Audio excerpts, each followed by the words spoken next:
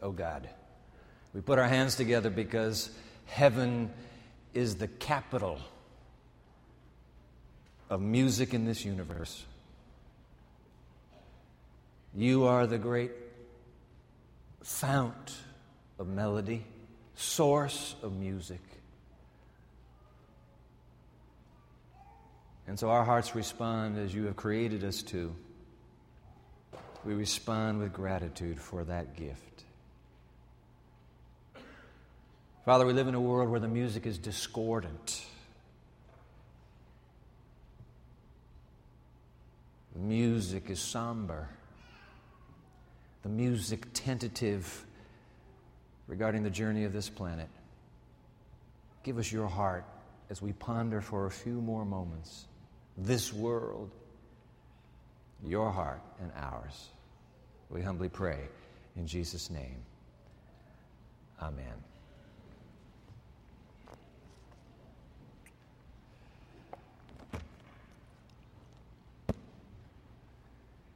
And there he went into a cave, and he spent the night in that place.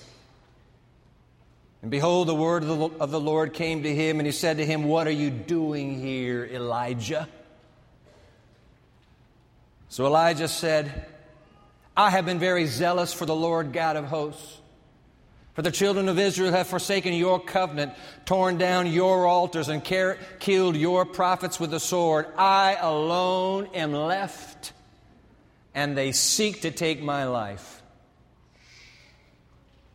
Do you ever feel like Elijah? I alone am left. Do you ever feel like you're the last one standing?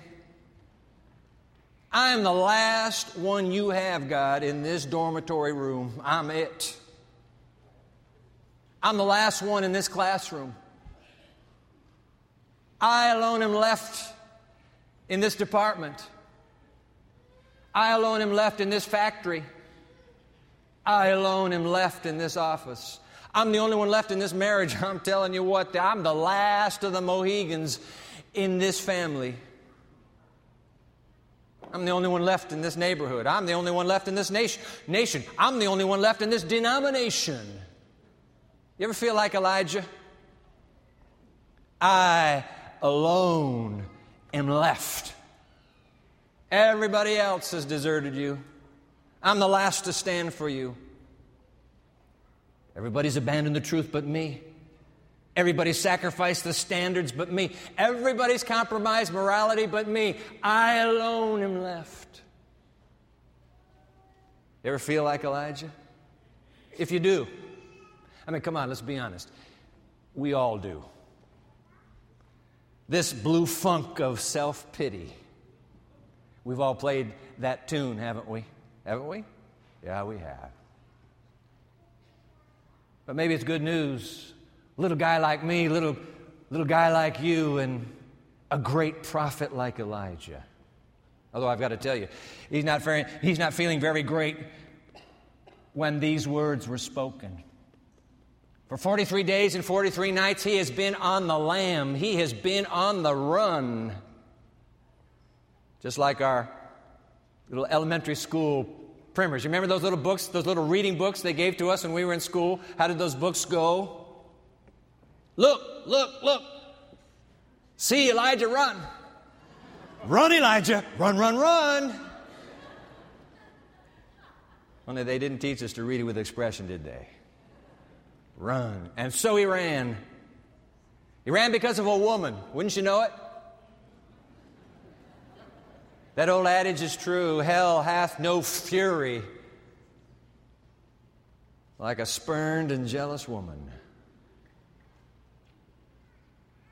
And when Jezebel on that dark and rain-drenched night learned that her precious little prophets of Baal and Asherah had all been single-handedly slaughtered by the camel-haired, leather-belted prophet of Tishba, she cursed the God of Israel. So help me God, if I do not take your life, Elijah, and make you just like the prophets you butchered by this time tomorrow, or my name isn't Jezebel. And that fatigued prophet lifts his dripping face into the torrential night. And here's the death messenger. It's over. The man of Carmel snapped. The prophet of God crumbled. The great reformer of Israel ran and ran and ran. You can't believe it. God didn't tell him to. He ran because he broke. I want you to read those words again. This is one fascinating narrative. Okay, open your Bible up. Go to 1 Kings. 1 Kings chapter 19. You didn't bring a Bible, pull that Pew Bible out. This narrative, you've got to track this one. There's a word in here for you. There's a word in here for me. We'll get it. We'll listen long enough here before we hurry out of this place to get the word from God. 1 Kings chapter 19. You didn't bring a Bible, Pew Bible. What's the page number in the Pew Bible? It would be page 249. 249. I'm in the New King James Version, which is the Pew Bible. You bring your own Bible, great. Doesn't matter the translation to me. Let's read along together. 1 Kings chapter 19. Pick it up in verse 9. And there he went into a cave and spent the night in that place. And behold, the word of the Lord came to him, and he said to him, "What are you doing here, Elijah?" So he said, "I've been very zealous for the Lord God of hosts. For the children of Israel have forsaken your covenant. They've torn down your altars. They've killed your prophets with the sword. I alone am left. And they seek to take my life." The whining whimper of self-pity. Who here hasn't succumbed to it? Don't look at me like you don't know the meaning of self-pity. Come on. I've been there more times than I care to admit. I'll be out driving alone, having a little soliloquy with myself. Maybe running a long run where I get time to think long stretches of highway. And I don't know what it is. I fall into this dark, negative kind of poor me thinking. And I get to rehearsing how everything is going against me right now. I'm the only one putting out this kind of effort. The only one that cares at all about how this turns out. And you know what? I keep playing that record. Or for you, it would be I keep playing that CD. And it goes around and around and around. And before I know it, I'm telling you the truth, before I know it, sometimes I'm crying. I'm so mad. Poor me. Pitiful little me. You ever succumb like Elijah to self-pity? Come on, am I the only weirdo here? You're looking at me like...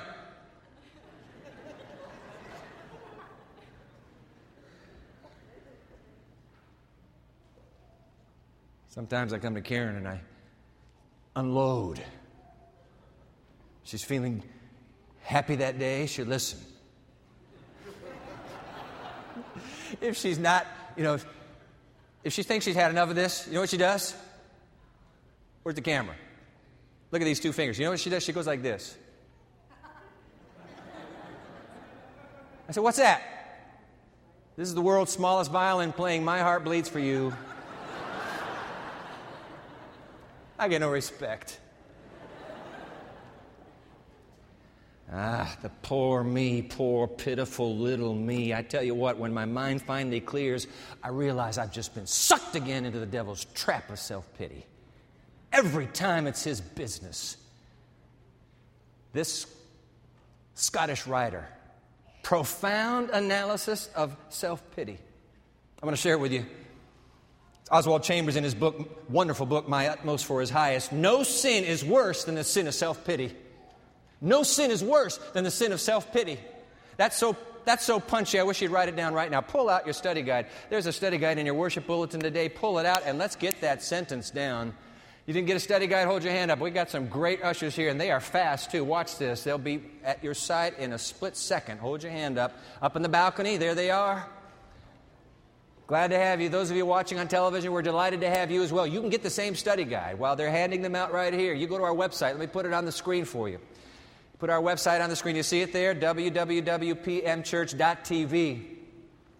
This is a new little 4-part mini-series called Earthquake, God's Seismic Love for Our Broken Planet. It's a little 4-parter. Thanks to Japan and Christchurch, New Zealand, and Chile, and Haiti just a year ago, everybody's thinking earthquake now and tsunami, and so we're kind of capitalizing on that moment, and we're examining some of the great earthquakes in Scripture. We're going to get to an earthquake today. This is part 2. Those of you watching, you're looking for part 2, not part 1. Part 1's there on the website for you. Videocast, podcast, you can get it later. But you want the study guide. Where it says study guide, click on there. You'll have the same study guide. And I want to get this Oswald Chambers. This is a profound, for me, provocative analysis of self-pity. Take a look at this. You see it there? We'll put it on the screen for you. Fill it in. Oswald Chambers. No sin is worse than the sin of self-pity. Isn't that something? No sin is worse than the sin of self-pity. Keep reading. Why? Because it obliterates God and puts self-interest on the throne. Oh boy, isn't that true? It opens our mouths to spit out murmurings, and our lives become craving spiritual sponges. What our mouths say, our lives absorb. There's nothing lovely or generous about them. Poor me, I alone am left. Now, Elijah is very careful in his retort to God. Hey, what are you doing here? Well, I want to tell you something, God. It's all about you. Your covenant, your altar, your prophets. He uses you, but listen, don't be fooled by the you, because in Elijah's heart and mind, do you know what the prevailing pronoun is? Me. I, poor me. I alone am loyal and left for you. Poor me. How did Chambers put it? Self-pity obliterates God and puts self-interest on the throne. Hey, self-pity is no respecter of persons, is it? It doesn't care who you are. You get it. Look at this. A century ago, the writer is writing a personal letter a century ago. And to this person comes this little portion of the letter. I'll put it on the screen for you. It's in your study guide. You have to fill it in. Your self-pity, she writes. Your self-pity is an injury to you. You sympathize with yourself. Boy, we're all good at that, aren't we? You sympathize with yourself. You feel that you are not esteemed as you should be. Do you know what? Do you know how long I've been a mother with this little brood? Do you know how long I've been married to him? Do you know? Do you think I get any thanks from the children? Any thanks at all? No, nobody cares. I slave. I work another job, come home, and I got a whole new portfolio of work to attack. Nobody understands. You know what, Mother? You are absolutely right. Nobody understands. Nobody knows what you do. God bless our mothers and our wives. Keep reading here. Your self-pity is an injury to you. You sympathize with yourself. You feel that you are not esteemed as you should be. That your work is altogether too hard and your best efforts are unappreciated. You know what? Wouldn't you know it? Faculty Teacher Award of the Year. Do you know how many years I've been teaching here? Do you think I've gotten an award? Huh? I get no recognition around here. I put in more work than he does. I've written more papers. I've been published further. Think anybody recognizes it around here? Not on your life. Self-pity. You might be able to smell it. These feelings, the quotation goes on, these feelings are the result of a spiritual disease, this spiritual malaria. That's pretty strong.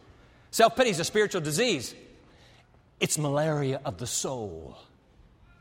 I alone am left, I'm telling you.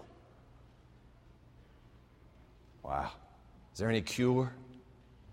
Is there a cure for self-pity? Before we get to the earthquake, one more line from that punchy little book, Prophets and Kings. Put it on the screen for you. You'll have to fill this one in as well. Listen to this. Look at this on the screen. Moses failed just on the borders of the promised land. So with Elijah. Hit the pause button right there, because as I'm looking at this quotation this week, meditating on it, it suddenly hits me. Hey, wait a minute. Two men, two of the greatest men who've ever lived in human history, they both melt down at the end of their lives. They fall apart, both of them. And did you know this? Both of those men were sent by Almighty God to stand beside Jesus on the Mount of Transfiguration to tell him, don't quit like we did. You can't melt down now, Messiah. Savior, you can't fail. Both failures were sent to Jesus. Moses, Elijah. Good news that you can get to heaven after being a massive meltdown failure on this planet. Isn't it good news? Wow, what a God. And then he sends you to help somebody else. My, oh my. I read that again. Moses failed just on the borders of the promised land. So with Elijah. He who had maintained his trust in Jehovah during the years of drought and famine. He who had stood undaunted before Ahab. He who throughout that trying day on Mount Carmel had stood before the whole nation of Israel, the sole witness to the true God, in a moment of weariness, allowed the fear of death to overcome his faith in God. And so it is today. Hey, listen, sis, you can melt down. Don't you think that you can't melt down? You can melt down, sir. It can happen to you. It can happen to all of us. One flash of self-pity, nurtured, coddled, and oh, how quick I have found it goes into the heart. How quick it begins to eat at the soul. And so it is today. Despondency may shake the most heroic faith and weaken the most steadfast will. But, oh, I love this. Hold on. But God understands. And He still pities us. And He still loves us. Hallelujah. God understands. He loves you in the midst of your blue funk of self-pity. He pities. He loves you. He understands. Now here's a lesson. Here's what you can draw from this. Is there any cure? Yep, here it comes. And I put the numbers in myself. To wait patiently. Come on, Winston Churchill. Never, never, never, never, never, never, that old bulldog of England. Never, never, never give up. That's the point. Wait. Wait on God. Wait patiently. Don't quit. Don't you quit. No, no, no, no, no, no. To wait patiently. To trust, write that in. To wait patiently, to trust when everything looks dark is the lesson that we need to learn. Heaven will not fail us in our days of adversity. And I tell you what, this last line of this quotation is worth the whole study guide. This may be the only line that you remember, then this would have been worth it all. Hang on to this line. Put this line on your mirror where you shave. Put this line on the kitchen where you cook. Put this line where you can see it beyond a day. Nothing is apparently more helpless, yet really more invincible than the soul that feels its nothingness and relies wholly on God. End quote. Let me quit preaching now and start talking. There's some of you here who are going through the dark night of your soul right now. I don't know what you're going through. Something with your health? Something with your marriage? Something with your studies? Something with your finances? Something with your career? I don't know what it is, but some of you today are going through the dark night of the cave where Elijah is right now. You're going through it. Oh, my friend, please don't give up. God has not forsaken you. He's as near as He's ever been in your life. He's never been closer than right now. Admit your nothingness. Isn't that what we just read? Admit your nothingness. And trust wholly. Hang on tight to the unseen one. And I'll tell you, sister, I'll tell you, brother, if you cast your cares on Him, He will care for you. Don't go on with this. Cut off the self-pity. God has healing and then recovery and the next step for your life. Don't quit. Don't quit. Read verse 9 again. And there he went into a cave and spent the night in that place. This is on the rocky slopes, right up near the summit of Mount Sinai. On the side of Mount Sinai. And there he went into a cave and spent the night in that place. And behold, the word of the Lord came to him. And he said to him, "What are you doing here, Elijah?" Verse 11. Then God said, All right, go out and stand on the mountain before the Lord. And behold, the Lord passed by, and a great and strong wind like a hurricane tore into the mountains and broke the rocks in pieces before the Lord. But the Lord was not in the wind. And after the wind, an earthquake. There is that. We've been looking for him. There it is. And after the wind, an earthquake. But the Lord was not in the earthquake. And after the earthquake, a fire. But the Lord was not in the fire. And after the fire, a still small voice.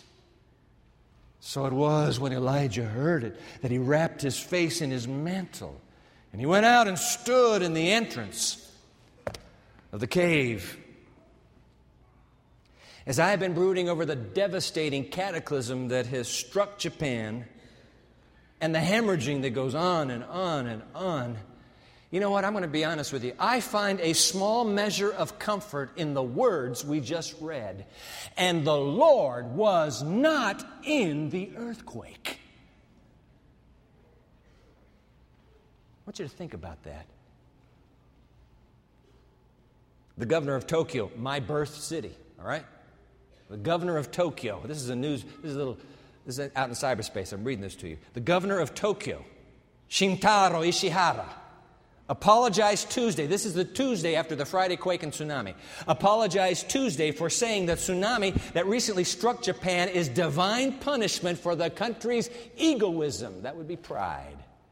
Shintaro told reporters during a press conference that he takes back the comments he made Monday and offered a deep, quote-unquote, a deep apology, according to Japan's Kyodo news agency. He had originally said the tsunami was needed to, quote, wipe out egoism, which has rusted onto the mentality of Japanese over a long period of time. He went on, I think the disaster is tembatsu, which is a Japanese word for divine punishment. I think the disaster is tembatsu, although I feel sorry for the disaster victims, he said, end quote. I repeat, I find a small measure of comfort with the line we have just read. And the Lord was not in the earthquake. Too many of us are quick to conclude any cataclysm that comes to this planet, any disaster, God's after him. The problem with that mentality is that when the crisis strikes my own life, I have to come to the same conclusion. God's after me. I must be being punished for something. What's wrong with me? The Lord was not in the earthquake. No, he wasn't. Now look, I'm going to sidestep the question of whether or not God ever uses earthquakes as a divine judgment on any nation on earth. The apocalypse makes clear, by the way, don't miss next week because we're going to end up with that huge earthquake. The apocalypse makes clear that there will be a massive earthquake of judgment at the end of time, but that's another conversation at another time. Because what's just transpired with you and me reading together here, what's just transpired before the wide-eyed, open-mouthed, gaping prophet Elijah is a trifold cataclysm. First there's a hurricane, then there's an earthquake, and then a fiery inferno. And the Lord was not in the wind, the Lord was not in the earthquake, and the Lord was not in the fire. So what was the Lord in? Read it again, verse 11. And God said, go out and stand on the mountain before the Lord. And behold, the Lord passed by, and a great and strong wind tore into the mountains and broke the rocks in pieces before the Lord, but the Lord was not in the wind. And after the wind, an earthquake, but the Lord was not in the earthquake. And after the earthquake, a fire, but the Lord was not in the fire. And after the fire, a still small voice. Those of you that have the NIV open on your lap right now, I like that. A gentle whisper. Those of you that have the New American Standard Version, the sound of gentle blowing. But I like best of all the New Revised Standard Version. A sound of sheer silence. As I was brooding over this, it suddenly occurred to me. See if I'm right. Does this resonate with you? God is not in the cataclysms that strike the earth. He is in the silence that follows the disaster. Could that be true? Huh? God doesn't come to the human race through earthquakes. He comes to us through the silence that follows, the numbing silence after the aftershock, when the mind at last is quieted and the heart at last is open through the sound of sheer silence. God draws near. By the way, the same Hebrew phrase here for still small voice, I like this. It's found one other place in the Old Testament. Let me show it to you. This is Job chapter 4, verses 15 and 16 from the NIV. A spirit glided past my face, and the hair on my body stood on end. If you're all alone in a place and something brushes past you, I tell you what, your hair is on end. A spirit glided past my face, and the hair on my body stood on end. It stopped, but I could not tell what it was. A form stood before my eyes, and I heard, here comes the same Hebrew phrase now, I heard a hushed voice. The hushed voice of a silent presence. Something glided past my face. My hair stood on end. Then I hear this hush. Elijah feels, as it were, the divine spirit. And then the hush. And so it was, verse 13, that when Elijah heard it, that he wrapped his face in his mantle and he went out and stood on the side of that mountain in the entrance of that cave. You know what, ladies and gentlemen, our human tendency is to look for God in the cataclysms and disasters that befall us. I mean, He surely is saying something to me. I'm just sure He is. But the adrenaline events of earth, you think about it, wars and earthquakes and tsunamis, or the private upheavals that we nurse that nobody else knows about, isn't it true that they are not always the voice of God to you? The story of Elijah reminds us that more significant than the upheavals that we experience is the quiet silence that follows the upheaval. Would you jot this down, please? It is the after silence. Go ahead and hyphenate the word. It is the after silence. After the aftershock. That is God's most potent moment to reveal His seismic love to us. It's the after silence of the after the aftershock. Hey, you know what? If that sentence is true, if the story of Elijah is true, you know what that means? We ought to be, those of you that have a real burden for intercessory prayer, and there are a bunch of you, and I thank God for all of you. Those of you that have a burden for intercessory prayer, do you know what that means? That means we ought to be praying real hard now. We ought to be praying real hard for northern Japan, for Christchurch, for Chile, even a year later, for Haiti, because it's after the disaster, the after silence, after the aftershock. That's when God steps in. He says, hey, shh, I'm talking to you. That's why we ought to be praying now for those nations. After all, look how passionate God is for the lost. I mean, can you believe the way the story ends? Look at this. Verse 13. So it was that when Elijah heard it, that he wrapped his face in his mantle and he went out and he stood in the entrance of the cave. Suddenly now, a voice came to him and said, what are you doing here, Elijah? Identical scene. Identical now is being repeated. And notice Elijah's answer has not changed a whit. And he said, I have been very zealous for the Lord God of hosts, because the children of Israel have forsaken your covenant, torn down your altars, and killed your prophets with a sword. I alone am left, and they seek to take my life. One scholar writing about this says, yep, the words are the same, but something has been transformed in the heart of that prophet. The whining whimper of self-pity is gone, because everything he said is true. He now is simply stating facts. I'm it, and they're trying to kill me. Now Notice how God responds to this twice now repeated, I alone am left. Notice how God responds. Verse 18, you're alone? You're alone, Elijah? Verse 18, oh, yet I have reserved. I beg to differ with you. I have reserved 7,000 in Israel, all whose knees have not bowed to Baal, and every mouth that has not kissed him. Isn't that amazing? What is the problem? I have 7,000 men, women, and children. I have 7,000 men, women, and children. I know that they look lost to you, but to me they look found. I have 7,000 of them, Elijah. 7,000, of whom you know not a single one. Which is precisely, by the way, Paul's point Paul comes along, he grabs this story, and he sticks it into Romans. Did you know that this story is in Romans? Let me show this to you. Well, and you don't have to keep your finger here because we're not coming back. Romans chapter 11. Take a look at this. Isn't this something? Paul takes the story of Elijah, self-pity, that self-pity moment. Notice this. Romans chapter 11. Let's see, it's page 763 in the Pew Bible. This is something else. Now Paul says, let me tell you what that story's about. Romans 11, verse 2, God has not cast away His people, whom He foreknew. Or do you not know what the Scripture says of Elijah, how he pleads with God against Israel, saying, verse 3, Lord, they have killed your prophets and torn down your altars, and I alone am left, and they seek my life? Paul goes on, but what does the divine response say to him? God speaking, I have reserved for myself 7,000 men who have not bowed the knee to Baal. Now here comes the punchline. Paul gives it for us. Verse 5, even so then, at this present time, there is a remnant according to the election of grace, because of God's seismic grace and love. Paul says, listen, and jot this down, will you? Go ahead and jot it down in your study guide. Paul says, listen, look, in a world that looks dark and pagan and lost. Come on, fellow Christian, Paul's writing. Come on now.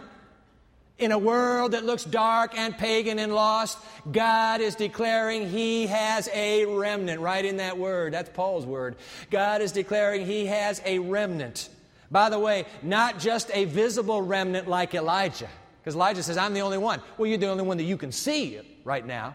Not only a visible remnant like Elijah, but an invisible, write that word in, an invisible remnant like the 7,000. Wow. That's Paul's point. Listen to this stirring reminder. Same point being made in Prophets and Kings. Put the words on the screen for you. Among earth's inhabitants, scattered in every land, there are those who have not bowed the knee to Baal.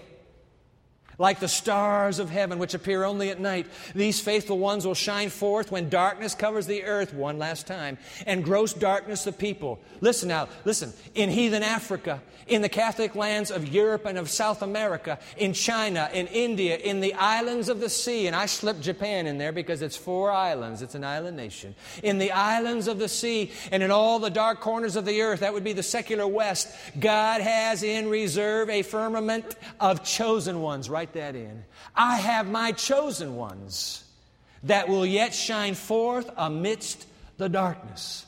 Isn't that amazing, ladies and gentlemen? To Elijah's plaintive, I alone am left, comes God's provocative, no, you're not. I have 7,000 more that you know nothing of. In Islam, you see, that's why I have a burden that we don't turn on Muslims. That's why I have a burden that whenever we speak, it's always bridge building. I have 7,000 in Islam, 7,000 Muslims, I have 7,000 Buddhists, I have 7,000 Hindus, I have 7,000 Shintoists. That's the pagan religion that the sophisticated Western-like mind of Japan still embraces. It's praying to your ancestral spirits. Shinto, only found on earth in Japan. I have 7,000 there. I have 7,000 atheists. I have many you do not know of, Elijah. You are not the only one left. I have 7,000 chosen ones who have not bowed the knee to Baal. So, here's my question for you, Elijah, and you, Dwight, and you, Pioneer, and you, Andrews University. What are you doing here? What are you doing here? The 7,000 are beyond these walls, not in here. I have 7,000 out there. What are you doing here? Well, I'll tell you what. Makes you wonder, doesn't it? Maybe they're all around us.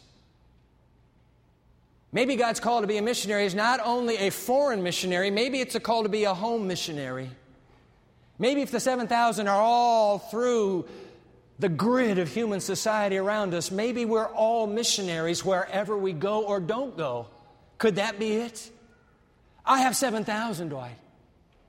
You know when you're pumping your gas and then you're chatting with the guy across the pump? That was one of my 7,000. You didn't know that, did you? When you're stuck in that long line at Walmart, that woman in front of you, you start chit-chatting about the weather. I didn't tell you, but that's one of my 7,000 right there. I'm bringing you as close as I can humanly bring you close to someone. What are you going to do for me? You're not the only one. Your church is not the only church. I have 7,000. I know I have entrusted the book to you, but that's so you'll find the 7,000 for me. Glorying in your unique distinctiveness that makes you a small little community of faith on this planet. You are not alone. I have 7,000. 7,000 more. Maybe it's 700,000. I don't know what the number is. Maybe it's 7 million. Would it bother you if it were 700 million out of the 7 billion? I have more. So what shall we do? What are we supposed to do with these 7,000? Maybe we ought to take a cue from Calvary. You say, Dwight, we're not in Calvary. We're on Sinai right now. No, we're on Calvary. Do you know that through the inspiration of the Holy Spirit, the narrative in 1 Kings 19 and the narrative in Matthew 27 is intertwined? Watch this. The two mountains, Elijah on Mount Sinai, Jesus on Mount Calvary, the two mountains are bound inextricably together. Elijah is a foreshadowing of Jesus. Sinai of Calvary. You think about it. On one mountain, we'll point at Sinai. On one mountain, God asked the hero, "Why are you here?" On the other mountain, the hero asked God, "Why aren't you here?" On one mountain, the hero cries out, "I alone am left." On the other mountain, the hero sobs, "I am left alone." On one mountain, he is calling Elijah. On the other mountain, they whisper, "He is calling Elijah." On one mountain, an earthquake strikes to teach a truth. On the other mountain, an earthquake strikes to prove the truth. On one mountain, there is a still small voice. On the other mountain, there is a shriek, shrill and agonizing. But on both mountains, what is inescapable is the simple truth of God's seismic love for our broken world. That's the truth of Elijah. That's the truth of Jesus. That's the truth of Calvary. What are you doing here? I didn't call you to comfort. I didn't call you to live among your friends and talk an inside dialect that nobody else can understand. I called you because I have 7,000 more than you. I have 7,000 more than you out there. So what are you doing here? What are you doing here? What are you doing here? Now, like Elijah, we must bow down and worship God, and that's what we're doing today. Oh God, we worship you, the wonder of your love. We worship you in the sheer silence of this wonder. But ladies and gentlemen, the story of Elijah in 1 Kings 19 is clear. After the worship, like Elijah, we too must go. There are 7,000 out there waiting for missionaries. Home missionaries, foreign missionaries, it doesn't matter to me. Somebody's waiting for you. What are you doing here? What are you doing here? We must go. We must tell them of God's seismic love for them. We must go. What do you say?